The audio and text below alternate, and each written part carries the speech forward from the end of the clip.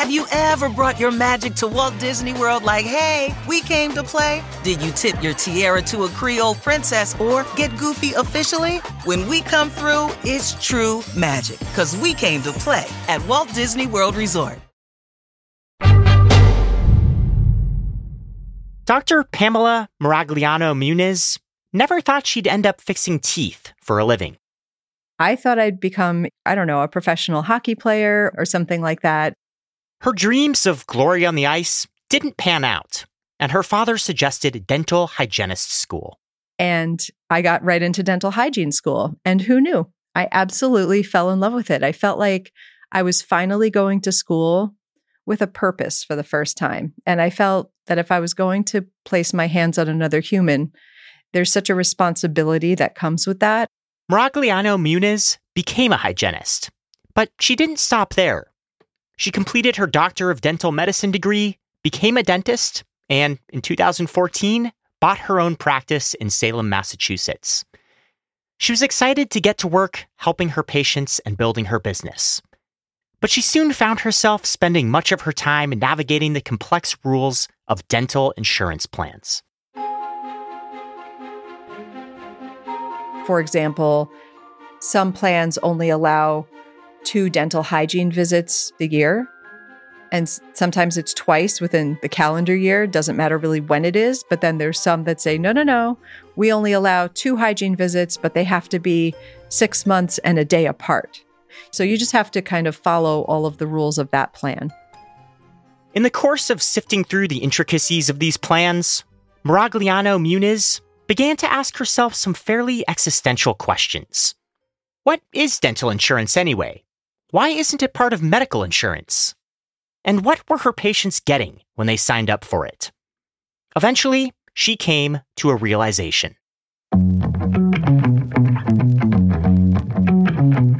I think the number one problem is the fact we call it insurance. For the Freakonomics Radio Network, this is the Economics of Everyday Things. I'm Zachary Crockett. Today, dental insurance. If you have medical insurance, you expect it to cover at least some of the cost of treatment when you have an illness or an injury, unless that illness or injury involves your teeth. What puts those enamel-covered mouth nubs in a separate category from the rest of your body? The answer goes back a couple of centuries. Dentists were, in the 1700s and the 1800s, they were often these carnivalesque performers who would have little shows and moving performances while giving dental care to people. And partly the performances were designed to muffle the screams of people having their teeth pulled. That's Brad Bowman. He researches the history of medicine at the Institute for Advanced Study in Princeton, New Jersey. He says that in the 18th and 19th centuries, dentistry was sort of a weird profession. A lot of the time, these dentists were somewhat itinerant. They would offer perhaps multiple services, so maybe teeth pulling and a haircut or something like that. The performances might include juggling. The dentists were often these larger-than-life impresario figures who would maybe pull your teeth while making jokes or giving lectures. In the early 19th century, all of medicine started to professionalize and specialize, and dentists wanted in. But they had a bit of a PR problem. For a lot of the medical profession, dentists are still seen as a barbaric little sideshow or something like that. You know, it's not the most prestigious kind of medicine that someone could practice. And in a sense, that's at the root of this historic rebuff. The historic rebuff that Bowman is referring to took place in Baltimore around 1840. You had these 2 dentists, Horace Hayden and Chapin Harris, who come to the medical faculty at the University of Maryland, and they say, we want to start teaching dentistry here. They're refused. And this moment really sets the foundation for these dual trajectories between medicine and dentistry. So you're telling me that we can trace the origins of the separation to basically 2 guys who are rejected from medical school? I think in a sense that is right. And that's at least the story that dentists like to tell. Hayden and Harris responded to that snub by founding the first dental school in the world in Baltimore. By 1900, the U.S. had 56 more of them. Dental education was booming, and dentistry itself was changing too. During the period when these institutions are growing, you get some of the first widespread uses of anesthetics, which makes teeth pulling a slightly less painful endeavor.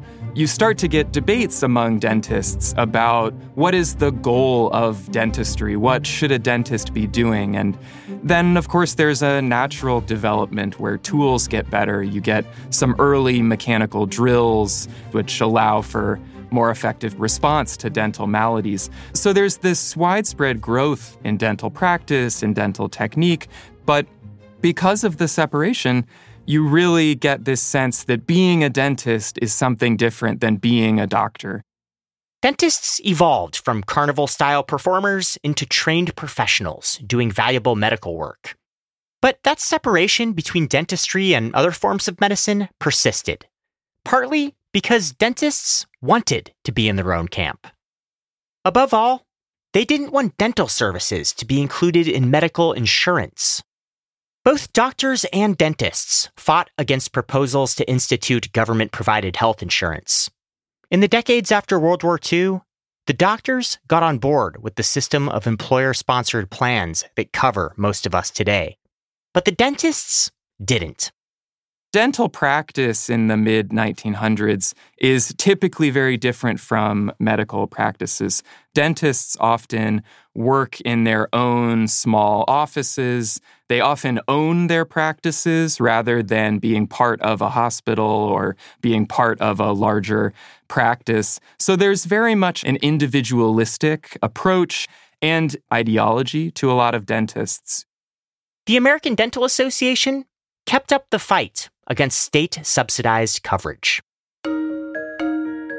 So in 1964, Medicare is proposed, and the idea is that it would cover basic health care across the board. That would include dentistry and dental visits. The ADA fights a really vicious battle against including dental benefits within Medicare. It's a key fight for the dentists. And ultimately, they win. Teeth are excluded from basic Medicare benefits.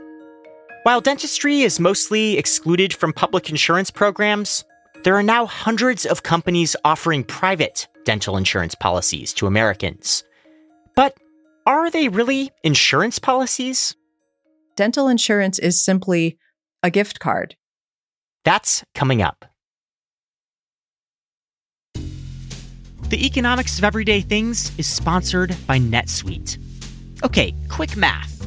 The less your business spends on operations, on multiple systems, on delivering your product or service, the more margin you have, and the more money you keep. Obvious. But with higher expenses on materials, employees, distribution, and borrowing, everything costs more. So to reduce costs and headaches, smart businesses are graduating to NetSuite by Oracle. NetSuite is the #1 cloud financial system, bringing accounting, financial management, inventory, and HR into one platform and one source of truth. With NetSuite, you reduce IT costs because NetSuite lives in the cloud with no hardware required, accessed from anywhere. You cut the cost of maintaining multiple systems because you've got one unified business management suite. And you're improving efficiency by bringing all your major business processes into one platform, slashing manual tasks and errors. Over 37,000 companies have already made the move. So do the math. See how you'll profit with NetSuite. Backed by popular demand, NetSuite has extended its one-of-a-kind flexible financing program for a few more weeks. Head to netsuite.com/everydaythings. That's netsuite.com/everydaythings. The Economics of Everyday Things is sponsored by Shopify. Name some brilliant business partners who got it done. Procter & Gamble, Ben & Jerry, Supply and Demand. What about the perfect partners when it comes to growing your business? That's you and Shopify. Shopify is the global commerce platform that helps you sell at every stage of your business. From the launch your own online shop stage to the first real-life store stage. All the way to the did we just hit 1 million orders stage, Shopify is there to help you grow. Whether you're selling shipping supplies or promoting productivity programs, Shopify helps you sell everywhere. From their all-in-one e-commerce platform to their in-person POS system. Wherever and whatever you're selling, Shopify's got you covered. Shopify helps you turn browsers into buyers with the internet's best converting checkout. Plus, Shopify's award-winning help is there to support your success every step of the way. Because businesses that grow with Shopify. Sign up for a $1 per month trial period at shopify.com/everydaythings, all lowercase. Go to shopify.com/everydaythings now to grow your business, no matter what stage you're in. Shopify.com/everydaythings.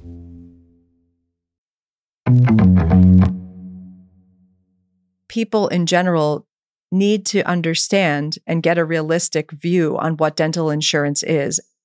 Again, that's Dr. Pamela Maragliano Muniz. I think the number one problem is the fact we call it insurance, because when you hear insurance, you think of, oh, I have homeowners insurance, I have medical insurance, I have life insurance. So when something goes catastrophically bad, this insurance that you've paid for is there to support you in that. However, dental insurance does not operate that way. And so I think that patients think that, well, I have dental insurance, that should be the same as the way my medical insurance works, and it does not. Medical insurance, like most things we refer to by the name insurance, works by pooling risk.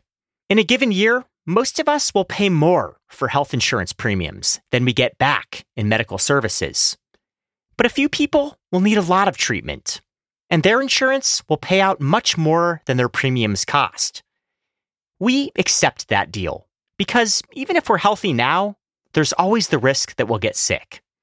A dental insurance plan doesn't work like that.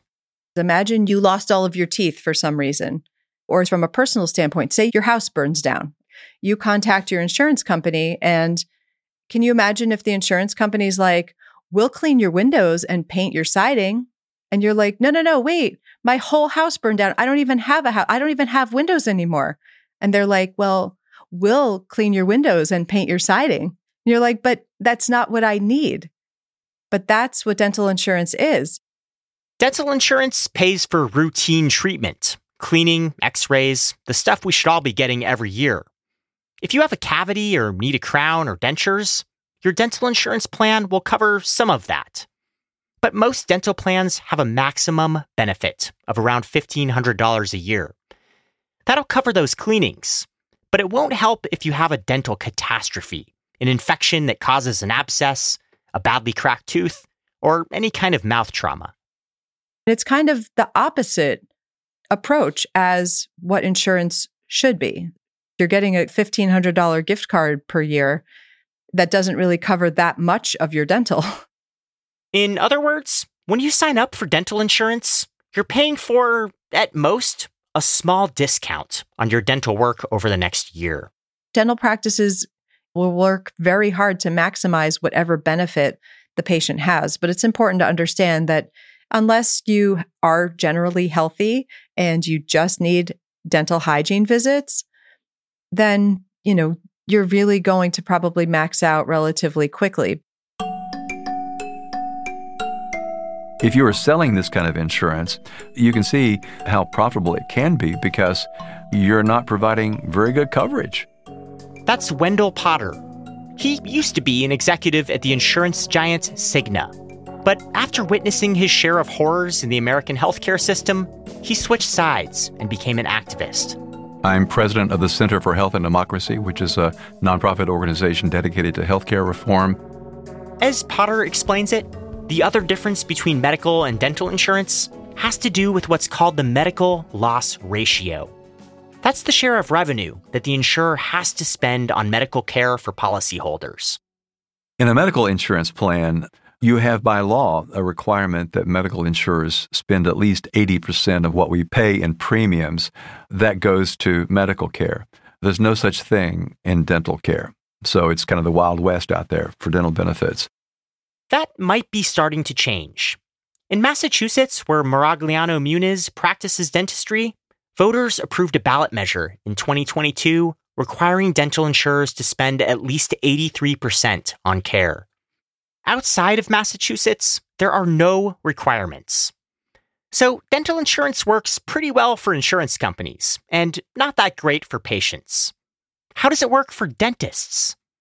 Well, it faces them with a choice. They can sign up to become part of the insurer's network or stay out of network.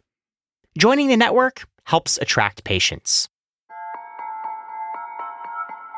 You can build a practice much faster when you participate in insurance plans.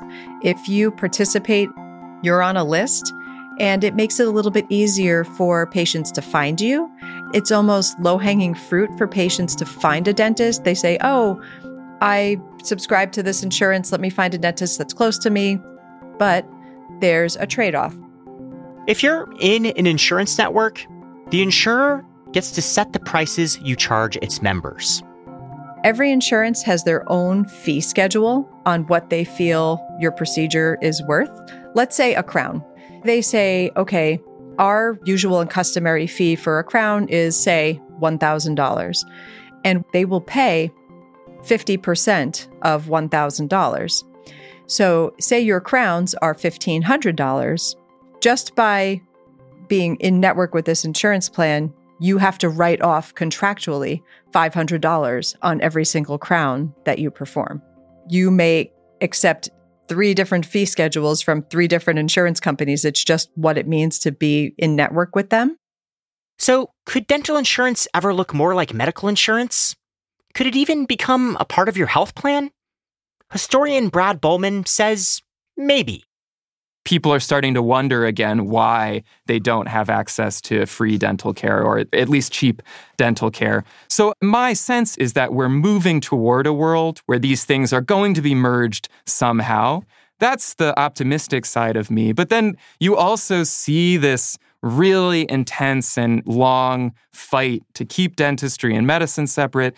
So I think it won't be easy to transform some of these systems because there are a number of people who are fighting to keep this system in place.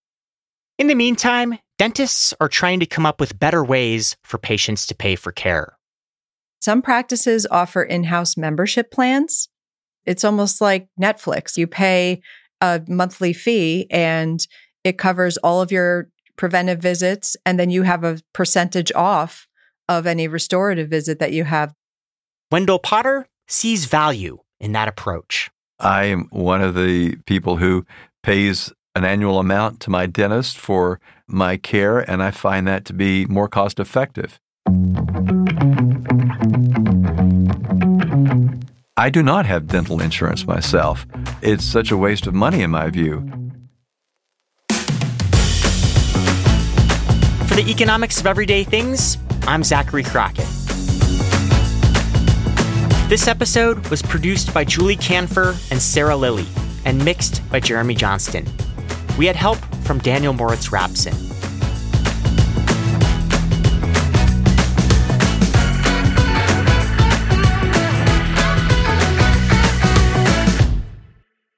There are a lot of great dentists. I don't want to come out as an anti-dentist figure. Right. And I don't think you're coming across that way at all. Okay, good. I loved my childhood dentist. He was a great guy. The Freakonomics Radio Network, the hidden side of everything.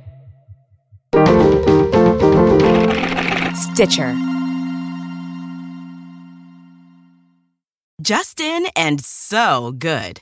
Thousands of summer deals at your Nordstrom Rack store. Save up to 60% on new arrivals from Vince, Rag & Bone, Adidas, Joe's, Marc Jacobs, and more. Great brands, great prices every day at Nordstrom Rack. But hurry for first dibs. Get your summer favorites up to 60% off at Nordstrom Rack today. Great brands, great prices. That's why you rack.